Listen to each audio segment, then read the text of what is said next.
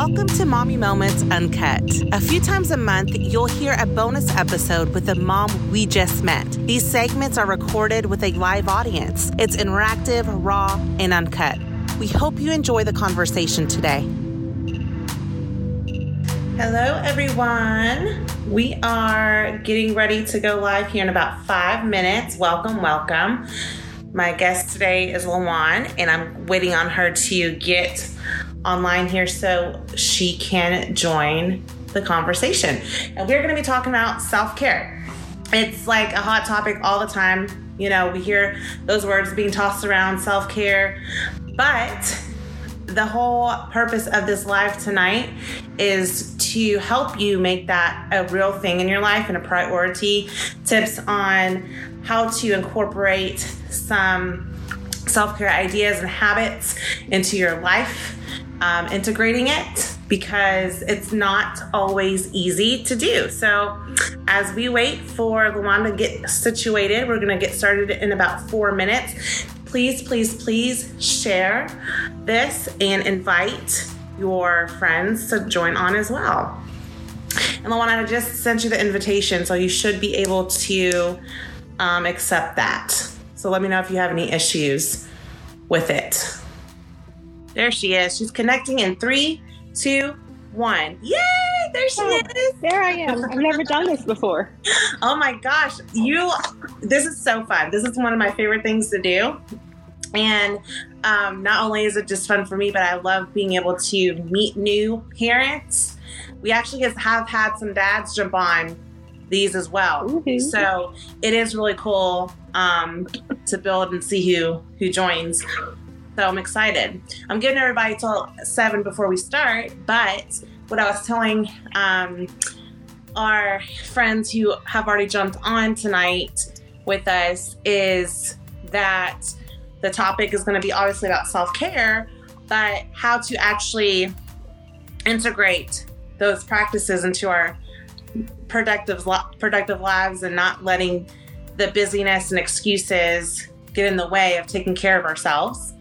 So just giving everyone a preview of what the conversation is going to be. So we're excited to hear from you. And I've got tons of questions and excited for our conversation tonight. So I appreciate you jumping on here with me.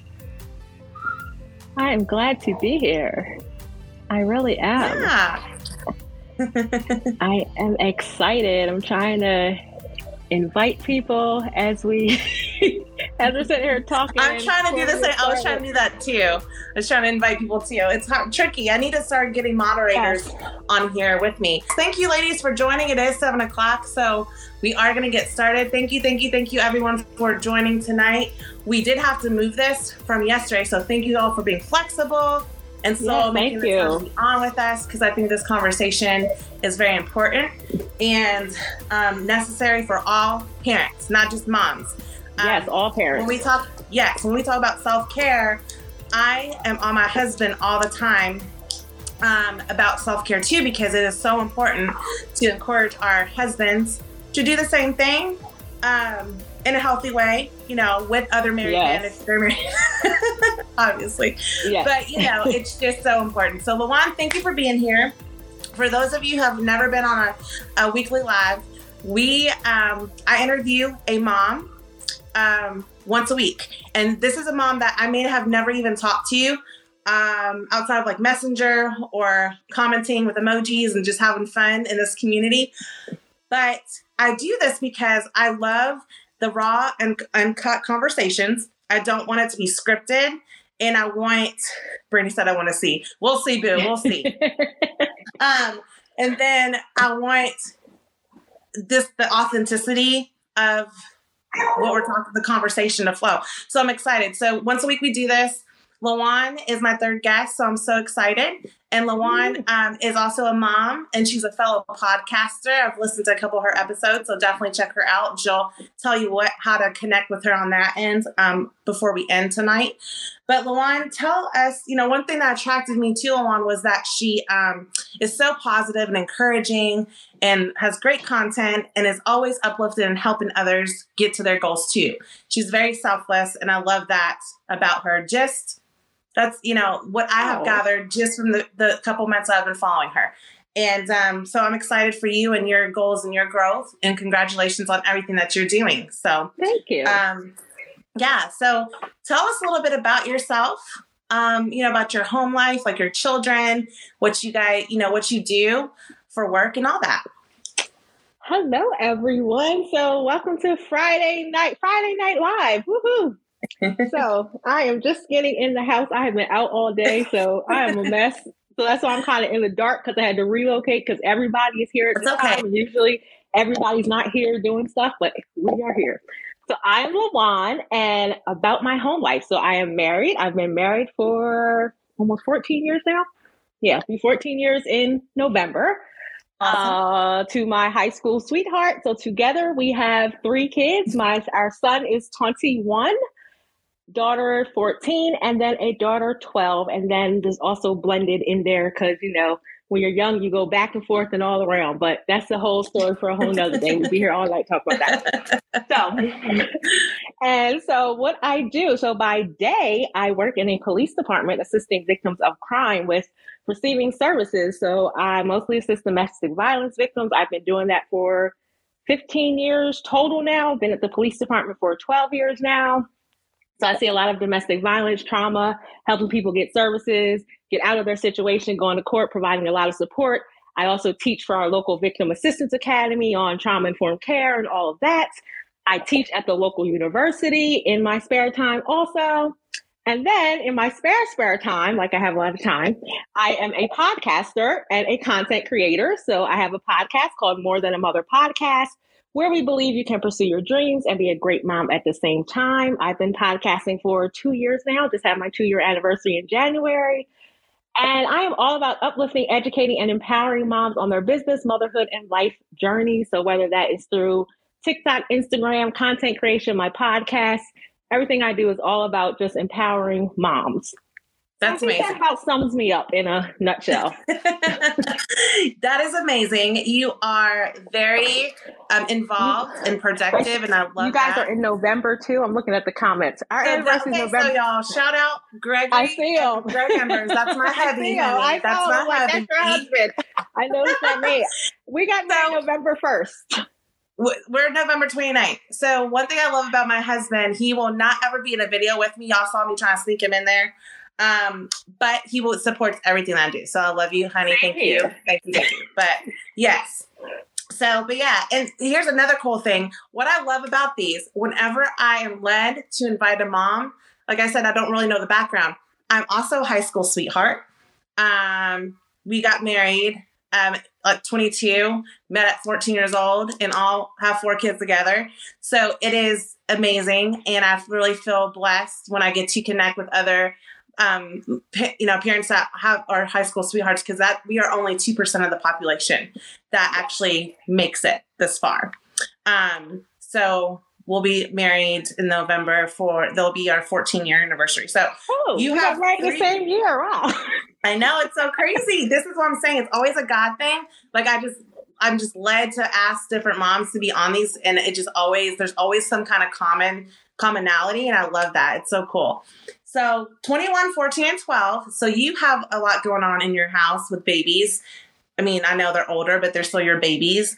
And I get that. I get that gap. We've got 17, 14, and then we have the split with the littles for the 4 and 3-year-olds. But we are definitely on the same plane. And I just feel like with working outside the home and doing all of our entrepreneurial endeavors and everything that we want to accomplish and reaching our dreams and our goals, how do we really find time for ourselves? That is a question. It's a constant struggle for myself. I'm constantly complaining I want more time for me. I just want to have a day where I just don't have to think about anything. I don't even want to look at the Google Calendar and see everybody's to-dos and places they got to go. So what are some things before we even get into the things, why is self-care? Why is that so important? And why should we actually take that seriously and something that we should strive to incorporate in our schedules? It's a wonderful question. So self-care, it's so important because just think about it. We are the being. And this is how I describe it to people. We are the being. and we give to everyone else. So we're constantly taking and pouring into others. But if we're not taking that time to replenish, then pretty soon we're going to run out of stuff to pour. And then when you start running out of stuff to pour, you start feeling resentment, you start feeling misery, you start feeling bitter because you're looking at everybody else being happy and satisfied. And you're like, hey, what about me over here? And the thing is, we don't realize that if we aren't okay, then none of this means anything without us. So at the core of it, when we're talking about self-care, it's important because none of this other stuff matters. Like the business, none of the roles that we have, whether it's caretaker, stay-at-home mom, working mom, whatever your role is, none of that matters if you as the person are not okay. Just think about it. If you're knocked down flat on your back, what good are you to anybody? What good are you to yourself? None of this has a value. So at the core of it all, self-care is really a necessity. But the thing is, because as moms, because as caregivers, whatever, parents listen, not just moms, but as caregivers, we have this thing where if we stop to focus on ourselves, then it's selfish. Why do we think that? Probably because something society has ingrained in our parents and their parents before them. And it was just put into people that for some reason, when you stop to focus on yourself, it's selfish. But yet we're so busy giving it to everyone else. And it's like, how can we continue to, as they say, you can't pour from an empty cup, you can't have an empty tank. How can we continue to do these things if we don't have anything going back inside? So to me, it's so important because without self, nothing else matters. That's so true. And going back to the guilt part, it's almost too, depending on your personality. Like for me, I enjoy work. You know, I've just always been a very driven, hardworking person, and it brings me joy to work, whatever it is I'm doing. And sometimes it's almost like, you feel that, going back to that guilt thing, you feel guilty stopping because it's always like you have a purpose, you have a mission, your family drives you. But then it's like the refueling and the replenishing, we do the bare minimum of it, at least for me. I do the bare minimum of, okay, I got to rest, but here's the amount of sleep I can get and still feel okay tomorrow, instead of really getting a sleep schedule down because I know I need it and not going to bed all hours of the night and then trying to get up early and then wondering why I'm grumpy, like. Right. That is true. Yes. So I think self-care also looks like putting those schedules in place for yourself to be successful. What would you say about that?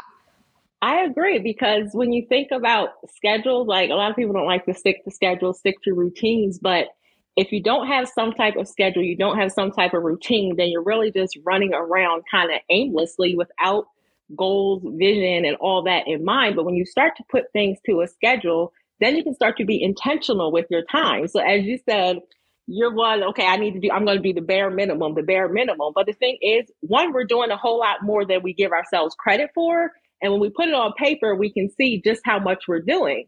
But then the other part about putting it on paper, putting it into a schedule, is that then you can start to see, okay, where do I have little pockets or opportunities of time to where I could perhaps replenish or practice some self-care, because we're always going from A to B to C to D, hustle, grind, whatever it is that we're doing. And if we're not looking at a schedule, not sticking to some type of routine, like everyone doesn't have to plot everything out.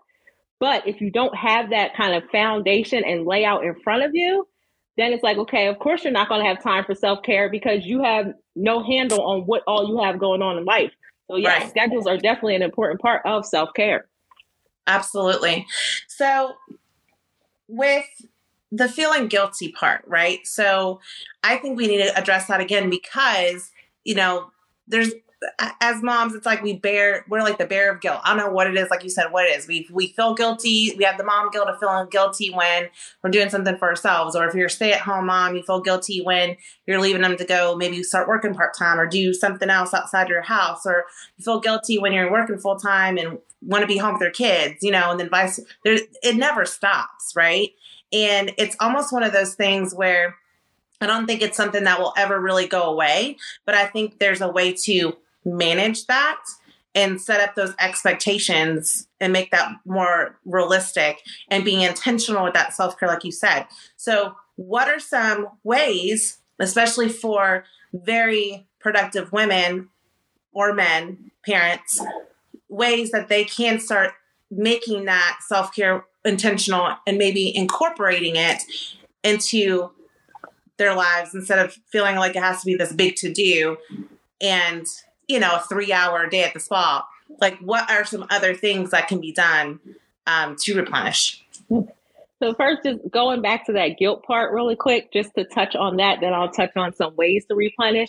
When thinking about the guilt, a lot of us suffer from guilt because we always focus on the things that we don't do or the things that we're missing out on. And it's really a mindset flip. So when I talk to moms about guilt, I talk a lot about mom guilt, like on my podcast and all this stuff. When I talk to people about guilt, I always say, as moms, as people, we focus on what we don't do.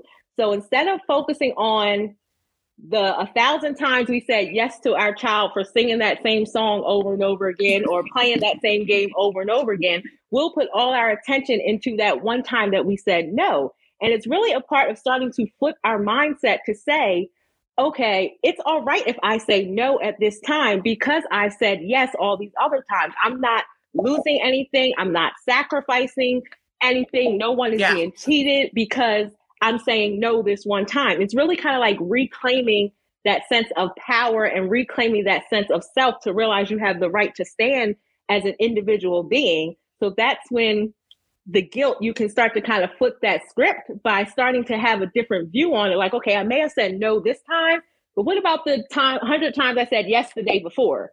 Right. So that is one part that I say when it comes to guilt and starting to kind of change that script and things that we believe in our head. Yeah. And then in terms of being intentional and practicing self-care, I think a lot of us discount the things that can count for self-care. So my favorite form of self-care, which I tell all people, if you can get a pocket of time, 10 to 15 minutes, because I'm like, okay, I can't do 30 minutes. That's too much. Okay, start with 5 minutes, start with 10 minutes. In between errands. So say if you get to go to the store by yourself or wherever, or if you're working and you're leaving work, before you pull out that parking lot or before you go into the next store, sit in your car for 5 minutes. Just sit there. Sit and have a time of doing nothing. If you want to scroll your phone, do that. But start with 5 or 10 minutes before you're going to that next errand, you're rushing to that next destination, getting to this next activity, build in that buffer time. And that is one way that I started with self-care when I really didn't have an idea, okay, how can I do this? I need to find something that's easy to do because I feel like I have a lot going on. Okay, I'm going to build in buffer time. So when I come out of work, I want to sit in my car and give myself 10 minutes to sit here before I pull off to go home. And giving myself that time, it was a little pocket of time, but I felt refueled and replenished enough to go ahead and start conquering my evening. Yeah. So that is one easy way to kind of squeeze it in. Then another way, I know a lot of people don't like getting up early.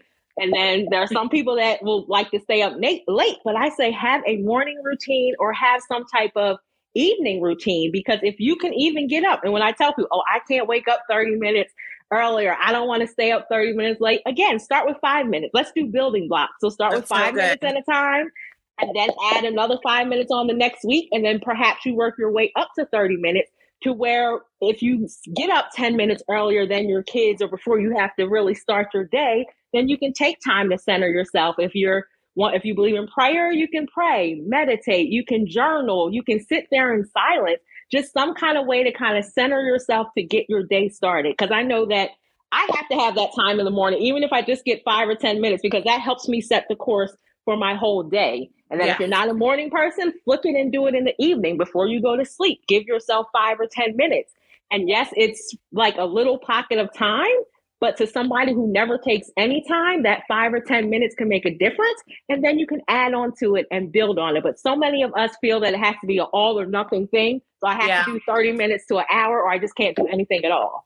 Yeah, that's so good. And I love the ideas that, yes, it's so important, Tasha. I love the idea that you said, just take 10 minutes to journal, just take 5 minutes to breathe and get your mindset switched over from you working all day, having to go, be with your family and do the nighttime dinner evening routine thing, with your fam. So I like that.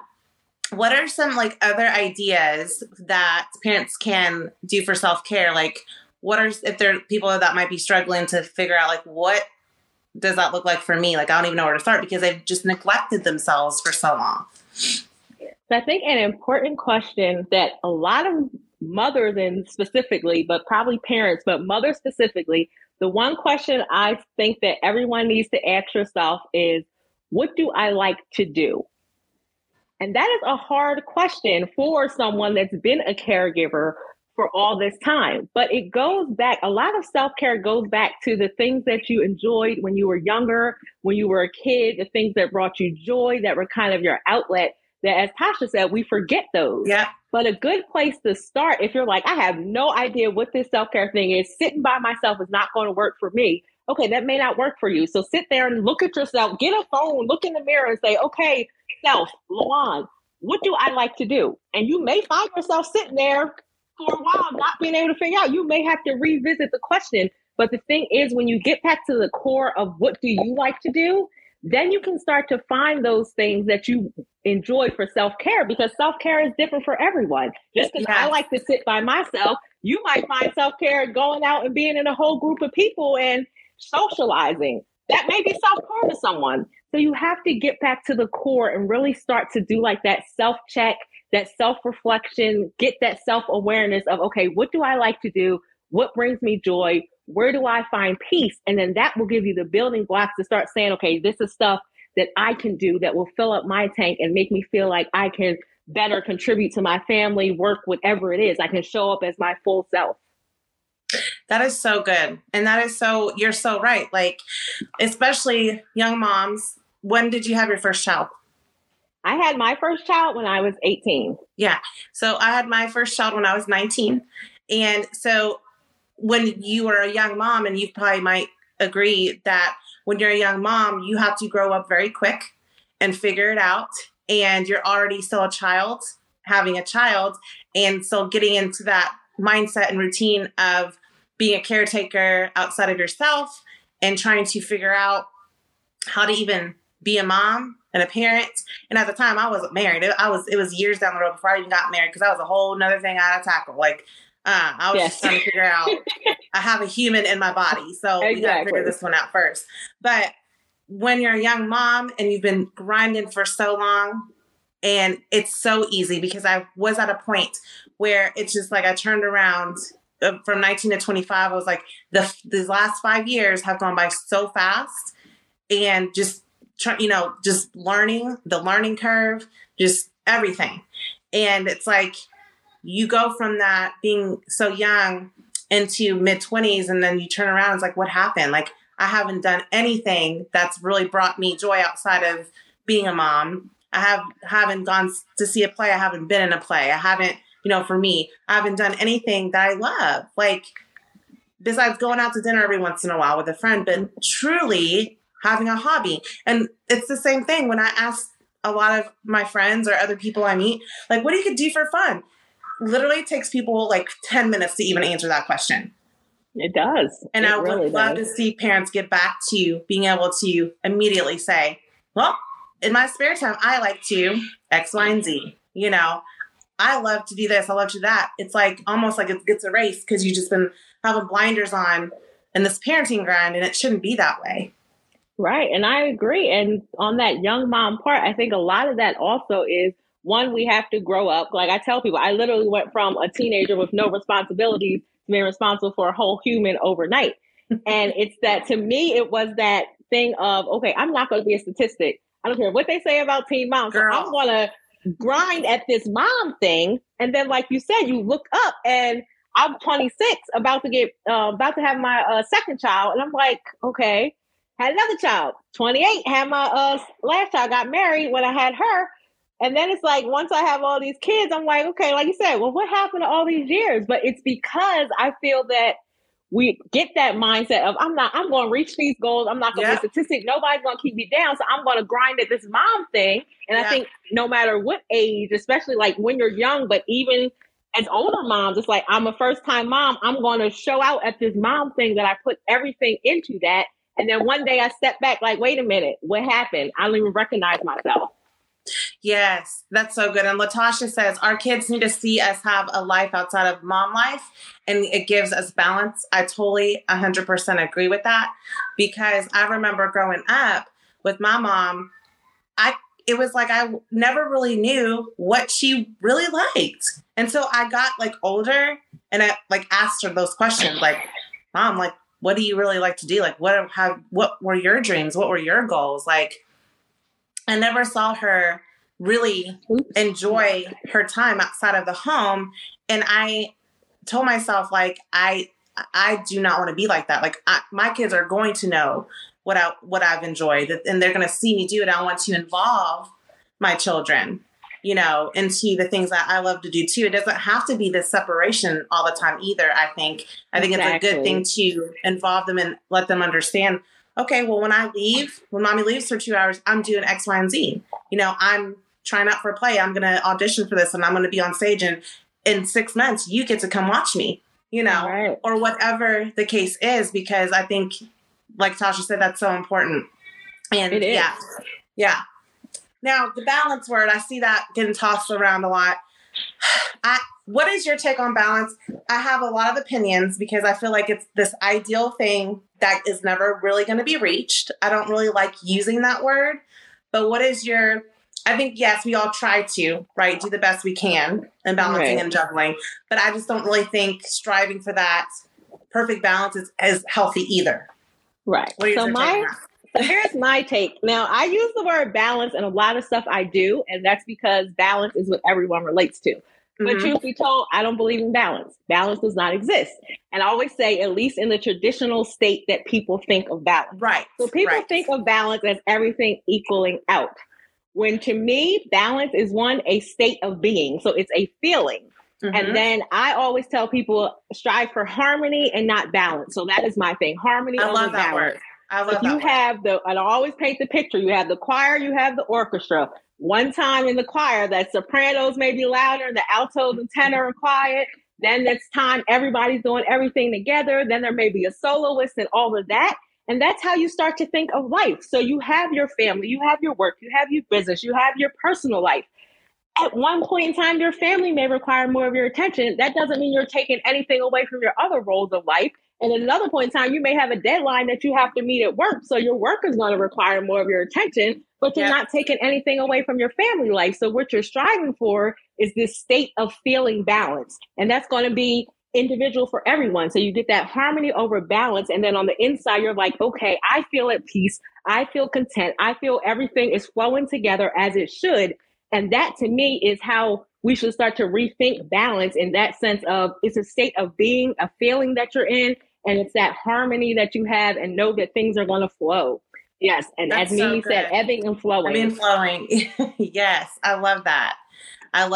So I think helping parents get out of that state of mind is important because, like you said, it's just an unattainable thing. And then you're setting yourself up for disappointment and having those unrealistic expectations. And I think just setting up those expectations with your kids around self-care is important and having those conversations. So I'm not sure, how do you set those expectations around self-care so it's not a shock when your kids are like, wait, what? You need 10 minutes? What are you doing? You're getting your nail, whatever the case might be. What do you do in your home? Well, let me tell you, when your kids get to be 12, 14, 21, they don't care anymore. Take note. But what I will tell people is that one, I wish I started and knew, like you say, when you know better, you do better. So I wish I knew all this when they were younger so that when I started, it wasn't this big kind of culture shock. Yeah. But if you can start, you just really explain it to them because it's like, hey, you know that you have things like your kids know they have things they like to do. So depending on how old your kids are, you can really break it down. You know how you enjoy doing X, Y, and Z. Well, mom likes to do da, da, da, da, da. And so I'm going to go do this. And guess what? You're going to be okay. And when I come back, everything is going to be fine. But it's really having those conversations because then you're setting that example for your kids. But then I'll tell you, by the time they get 12, 14, like I said, they don't care. Those calls stop. So at one point in time, when I first started, when they were probably 7, 8, 9, 10, They would call me all the time. What are you doing? When are you coming back? Text that. But now nobody even knows if I'm gone. I really feel like that. Like, I'm like, oh, please stop calling me. Do they even care? So, but no, I really just think it's important to have the conversation. Just let them know what you're doing, and you'll be there by phone or whatever. But as long as they know that you are coming back, I think that is the thing. Like with a lot of kids with moms, for some reason, and some with dads too. Like when you leave, it's like, are you coming back? It's like, yes, I'm going to be back. Everything's going to be fine. Yes. So switching to that too, I think, for parents who are married, have a spouse, and just talking to your partner about setting those expectations too, I think is very important, because I think when that has to be communicated, because especially for my husband, like I said, he just enjoys what he does. He's always bouncing around. Like he could work all day. I had to drag him away, because it is just something that what he's doing right now, he enjoys it and he loves people. But I get to a certain point where I can't. So, there's to an extent I can keep it moving like that and go in sprints. But I know, and I can tell when I've neglected myself, when I feel worn out, and I have to communicate that to my husband and say, look, I'm going to need to do, go just get my nails done tomorrow, just for a second, for an hour and a half. So I'm not going to be home until 8. Can you, I can get dinner started or whatever, can you do dinner? Just having that communication, I think, is important too. So they know what you need for yourself and vice versa. How do you get, how has that been within your marriage? Well, I will say that I was the one that wasn't doing it. Like I said, I was bad off when it came to stuff. My husband would be the one telling me, look, you need to go do this. You need to go, he would be the one pushing me to do stuff. And I was just bad. I absolutely refused. So I think the moment I really started actually doing it, he was kind of like, okay, yeah, go ahead. He was the one always pushing me. But I think communication is important, because a lot of us, as I said, we're extremists.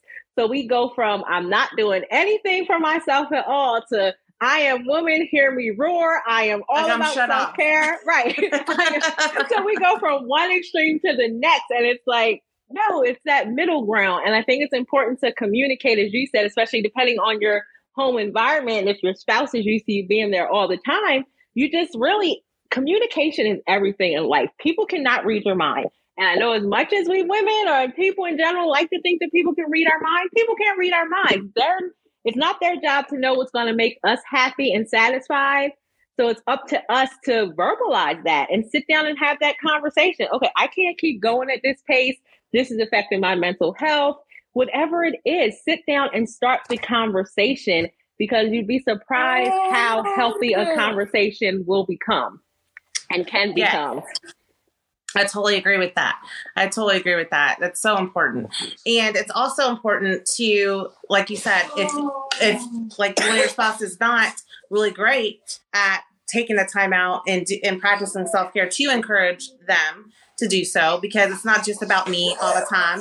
It's about, sorry guys. It's about, see, look, he's like, why are you shutting in this office for an hour, not looking at me in. That's my 3-year-old. So anyway, it's important to encourage your partner to do the same thing, I think, and not just be selfish about that. Because like I said, for my husband, I really have to make him, like I do. I'm like, listen, please, go, do something. Mm-hmm. Have a little fun outside the home, take a break from work, just shut that off for a second. So what are some things that, I know when I can feel that I've neglected myself and I need to have self-care. Sorry if you can hear the crying in the background, y'all. Real life.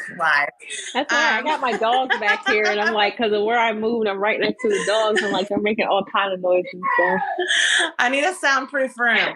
But what are some warning signs, I would say, of things that you need to look out for, saying that you need to slow down and start to reset and do self-care? Before you answer that question, everyone joining, hello.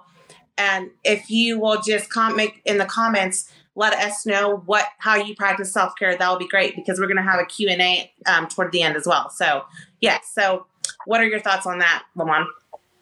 I would say, I think everyone is different, but I think a key indicator probably for everyone is if you find yourself where the littlest thing is getting on your nerves, where you just find yourself a little more short fused, short tempered, the smallest thing is irritating you, it may be time to check in and say, hey, I need to take care of myself. Because I know that's how I get. When I start to feel irritable, when I'm like, everything that everybody's doing, like to the point where, okay, why are you breathing so loud? Like things like that ridiculous. Like, okay, why is it like things that normally wouldn't bother you?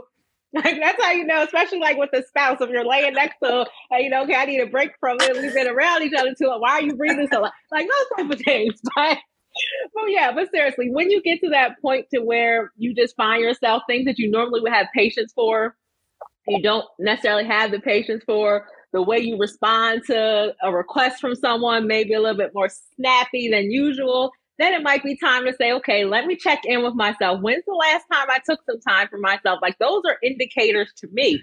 Now, other people can have different ones, but I think those are big ones because when you are worn out, when you're getting to that point of almost close to burnout because you're not taking care of yourself, it tends to manifest in that way of being irritable, being short fused, snappy, a little snappy at everybody because you're just like, everybody's around her happy and I got nothing to give. So that's what I would say.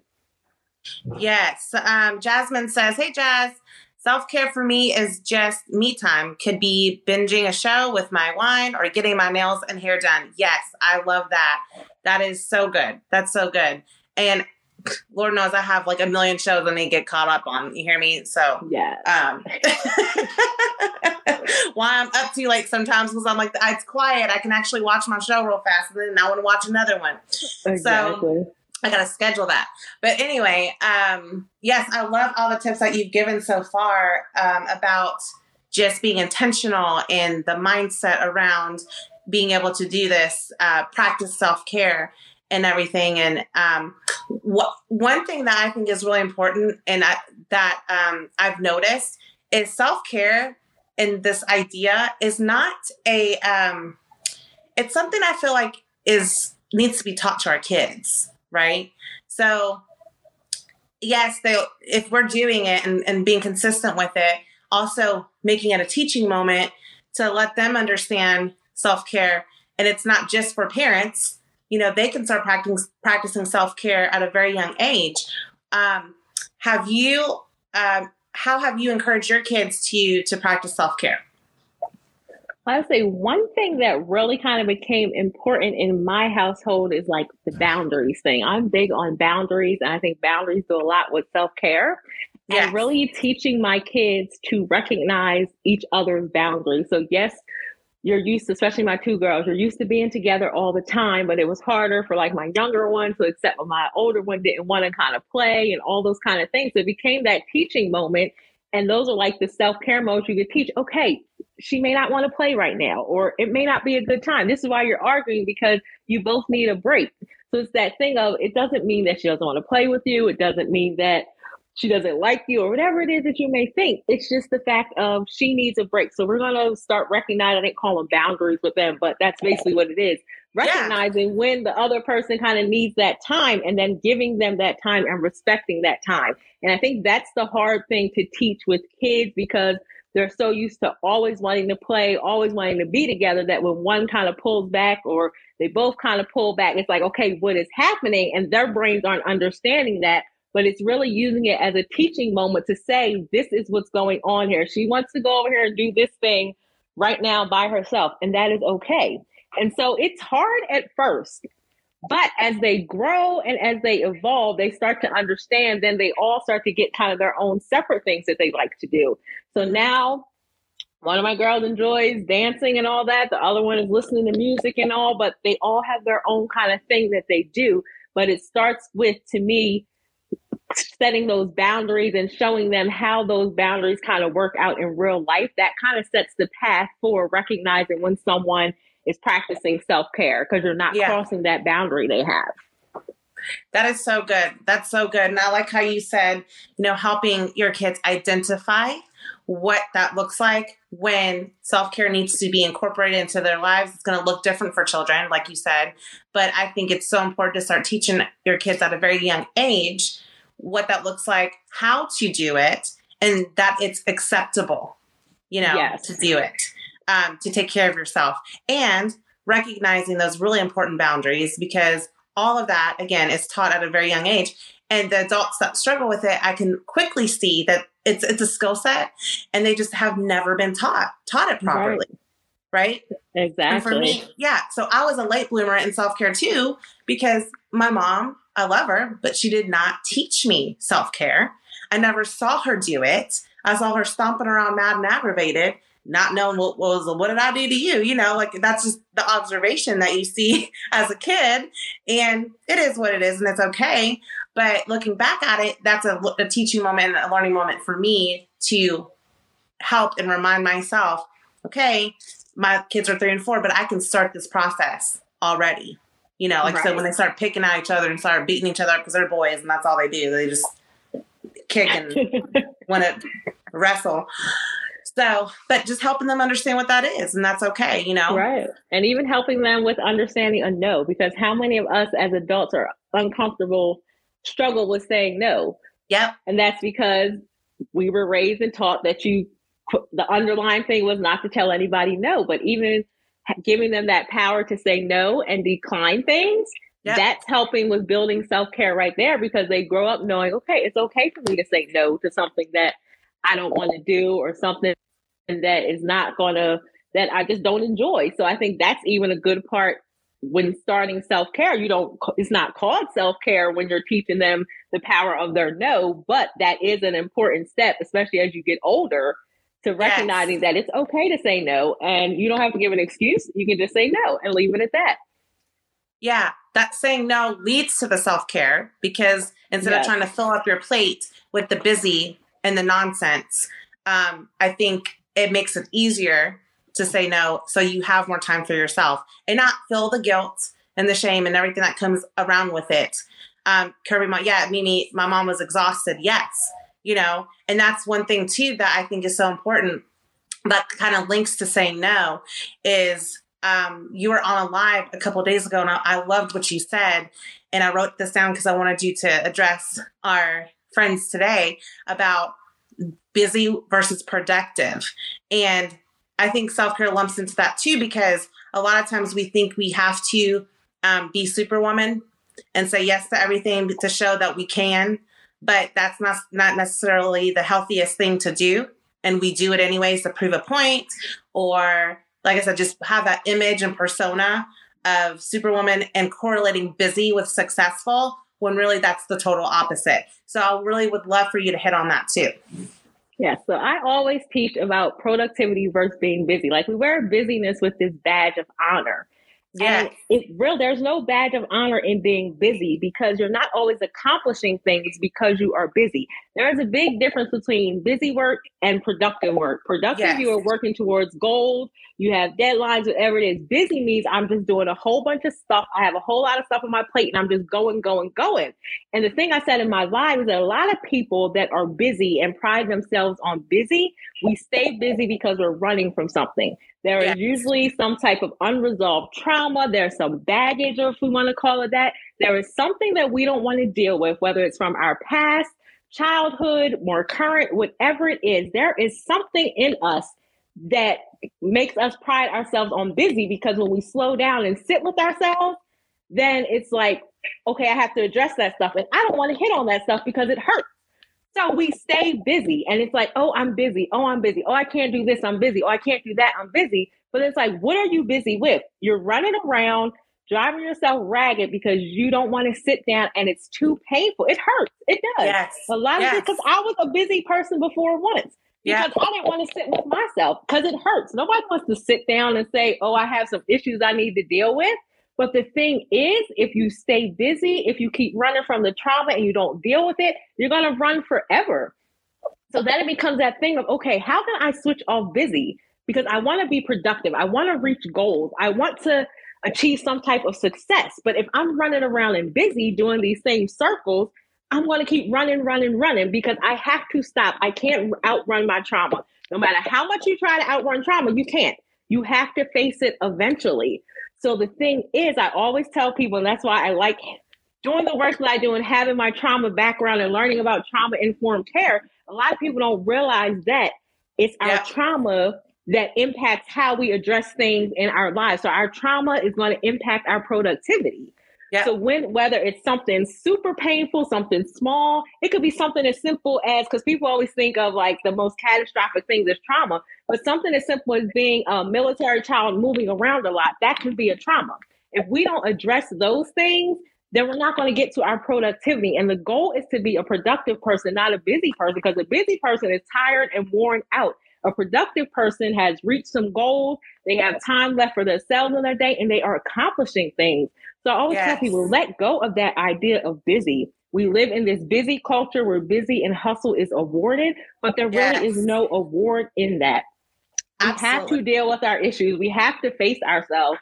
Yes, it hurts. Yes, it's painful. But if you want to stop running in them same circles, if you want to reach those goals, you got to let go of the busyness, figure out how you need to go through your issues, whether it's therapy, whatever it is that you need to do, start to heal. Because when you start to heal, then you can start to move forward and advance your goals and advance your productivity. So that, to me, that's the biggest difference between being busy and being productive. That's so good.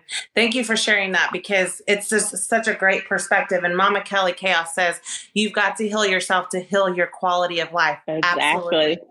Absolutely. And guys, we have about 15 minutes left. So as I wrap up some final thoughts, go ahead and start putting some questions in the comments that we can ask LaJuan if you have any.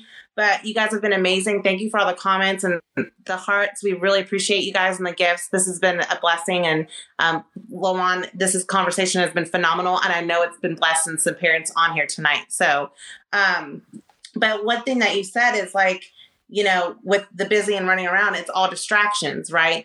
And what sometimes I think parents forget is that we don't teach by verbal lessons. Most of the time we're teaching by actions. And when our kids are seeing us be, you know, distracting ourselves, constantly being busy, that is a form of chaos. And we are teaching our kids to live life in a chaotic manner. And that is not healthy. It's not healthy in a lot of ways. But they're going to live and mimic their lives the way that we are living our lives and raising them, jumping from thing to thing, chaos, always forgetting stuff, you know, rushing here, rushing there, late here, late there. And, you know, I understand when the bigger your family is, the more you have going on. I have 4 kids and all of my children are involved in activity. But here is where we draw the lines and set the boundaries so we are not living in a chaotic state. I do the bare minimum when it comes to activities with my kids. And the reason why is there's 4 kids. There's only so much time in the day in a season to do everything and be able to give each child an opportunity to thrive in their gifts and the things that they have in their lives. Because I think that has to be supported. But I do not let my son, who is 17, do a sport every season just to be doing something. Absolutely not. And there was a time, and a lot of parents won't agree with that, and that's okay, but there was a time where we have to groom our kids and get them focused and out of the busy just because it's not, you can do it and we have the resources, you don't need to be doing it. So for him, as I'm going to use him as an example, we said, okay, what do you want to do after high school, right?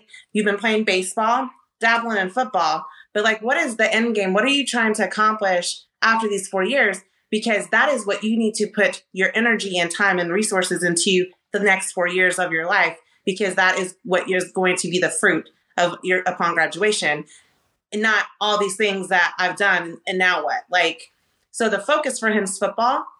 And there are things that we have put in place for him to just focus on that to be successful, not doing 5 different sports that he's never going to play again. Right. And that helps cut down on the chaos and helping them understand balance, harmony in their own life and getting off the crazy train. So I think that's really important too. It is. It's very important. And I was that mom who, when my kids were young, like I said, I was in that busy phase because I didn't want to deal with stuff. So I was the opposite of what you're doing now. Like if I knew what I know now, I wouldn't have done it. But my son was in every single sport when he was younger. My girls were doing dance. I was on all these different committees and things at church and all of that. because I was priding myself on being busy, and it was so much stuff that I didn't want to deal with. But then when I got to the point of, okay, I'm completely burnt out at my come to Jesus meeting and surrendering flat on my face, it was like, hey, you can't do this anymore. And that's when I started to put things into place. So it's great that you're able to do that. And that is what I do now. My girls have their activities that they're in. Everybody's in basketball now. So that is what we're doing. Everyone's into that. They have become basketball players. My son played basketball. That became our focus. But it is. And it's even going beyond our kids. It's as ourselves saying, okay, just because I'm good at something doesn't mean I have to do it. And that is what I've learned to tell people when they're like, oh, you could do this. Oh, you could do that. Yes, I can, but I'm not going to. The thing is, when you're good at something, people want you to volunteer for everything. And we feel that, oh, because we're good at it, we should. But no, put your boundaries in place. Think about your self-care. Fill your plate with things that you want to do, because as long as you're filling your plate with stuff that other people want you to do, you're going to start to feel miserable again. So just start saying no. That's a simple, start saying no. That's one way you can start to get that self-care. That's what I tell them. Start, and don't give excuses. We like to give excuses. When people say, what is one way I could practice self-care right now if I walk away from this, if I don't do anything else? Tell somebody no. And then when you tell them no, think about how you're saying yes to yourself. And don't give an excuse, because we want to say, no, I can't because, no, just say no. They don't need to know. Right. They don't need to know. They don't. I was the worst. Greg, my husband, jumped back on here. He could tell you I was the worst at always feeling like I had to explain myself. Why? Why do we do that? Like, explaining myself to justify. And like you said, you don't need to. The answer is no. Thank you. Have a great day. Right. And we feel that we have to. It's this thing in us where we feel we have to explain. And the thing is, people are so used to other people explaining that it kind of catches them off guard when they're like, well, can you? And you're like, no, I can't do that at this time. And they're like sitting there waiting for you to say why. It's like, I don't have a reason why. No, I'm just not going to do it. And it throws people off. But more and more people, it's nothing wrong with saying no. Absolutely. Yes, I agree, Brandy. What did Brandy say? I missed. She said spent their whole 20s doing everything people wanted her to do. I agree. I got to be 20. I think it was like 28 when I was like, okay, something's got to give. 28, 29. And I think that goes back to as well, because I was the same way. Of proving a point. I was not going to be statistic either. I was going to kill myself getting this little degree hanging behind me. For what? Exactly. That was like, for what? Like, I wore myself out. I was so little. I was sleep deprived. I was exhausted.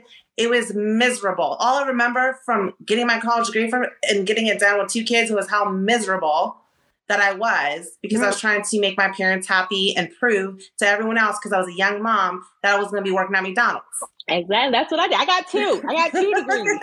So I know. I got 2. And I had, the crazy part is, each time I got a degree, I had a child. So when I graduated with my bachelor's, I had my second. I graduated high school, I had my son. Got my bachelor's, I have my second child. I got my master's, I have my third. But it's the same thing. Now it's like, why do I have all that for these pieces of paper? And it's just like you said, because we were young moms, it was that thing of, I am going to prove people wrong. And once we hit 28, 29, it's like, wait a minute, what happened to my life? And I think even if you're not a young mom, I feel like a lot of people have that revelation at 28, 29. I don't know what it is, and we're almost 30. Everybody starts questioning, there has to be more to life than this. Yeah. And that's just where I was. And I'm like you. I killed myself basically to get these 2 degrees. Now it's like, why? Why did I feel I had to prove myself? And there's so many other ways, because that it's societal. It's, the expectation that you carry and the burden that you put on yourself from like what you think your parents want you to do, everybody else, what success that the world says what success looks like, and trying to live up to those things. And if I always, and I still am this way, if I say I'm going to do something, I'm going to do it. But in the younger years, going about it just the whole incorrect way, right? The unhealthy way. So, and I will say that I was just going to say, just as encouragement, when we talk about, because we've been talking a lot about kids and all, so just to throw some encouragement that the work we do is not in vain. My son went to college freshman and sophomore year.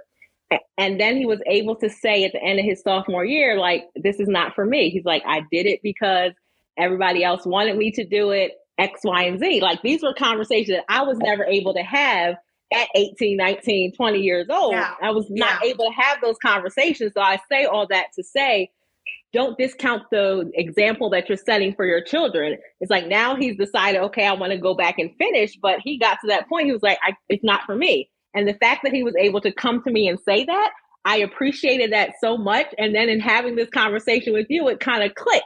He was able to do something at 19, 20 that I was not able to do. So it's like, okay, parents, the stuff that we do, the examples that we're setting, know that it's not in vain. So that just came to me as we were talking.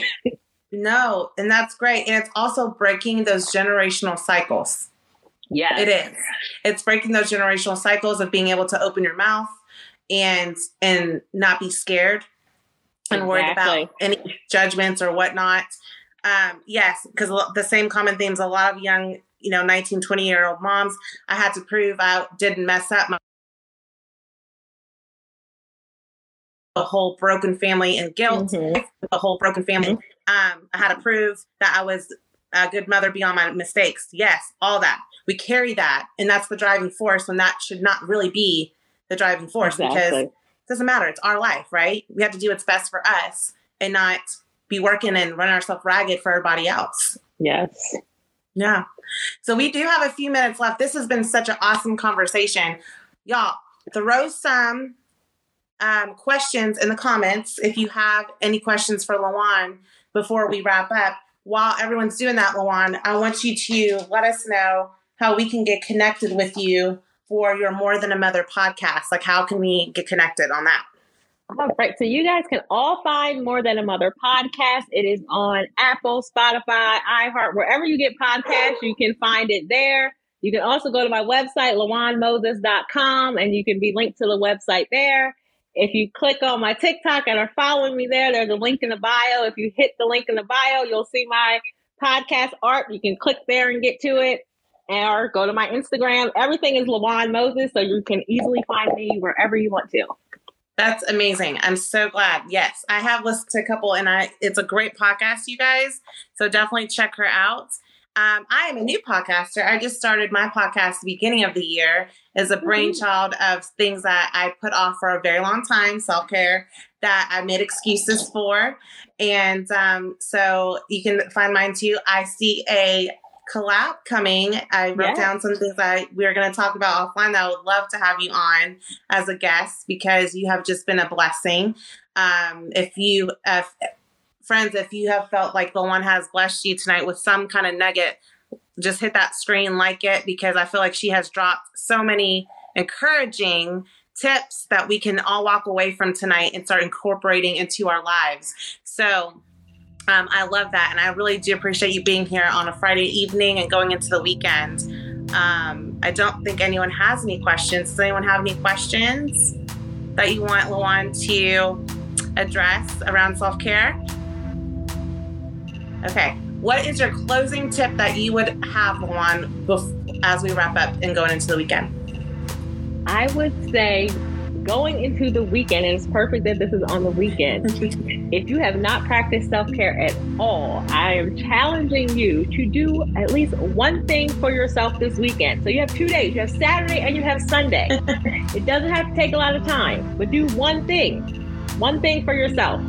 And I guarantee you will feel so much better. Even if it's sitting on the couch, binge watching a show, reading a book, do one thing for yourself. And I guarantee that one thing, you can start to turn it into a habit and repeating it over and over until you start to form that self-care habit. But it all starts with the action of doing one thing. Yes, I totally agree. Everyone, thank you so much for being on. LaJuan, thank you, friend. It's so nice getting to know you more. I love following you. I will continue to, and we will definitely be having some more conversations off this live. But everybody, thank you so much for being on tonight and joining on this conversation. Have a great, great weekend. Thank you. You too. Bye-bye. Bye.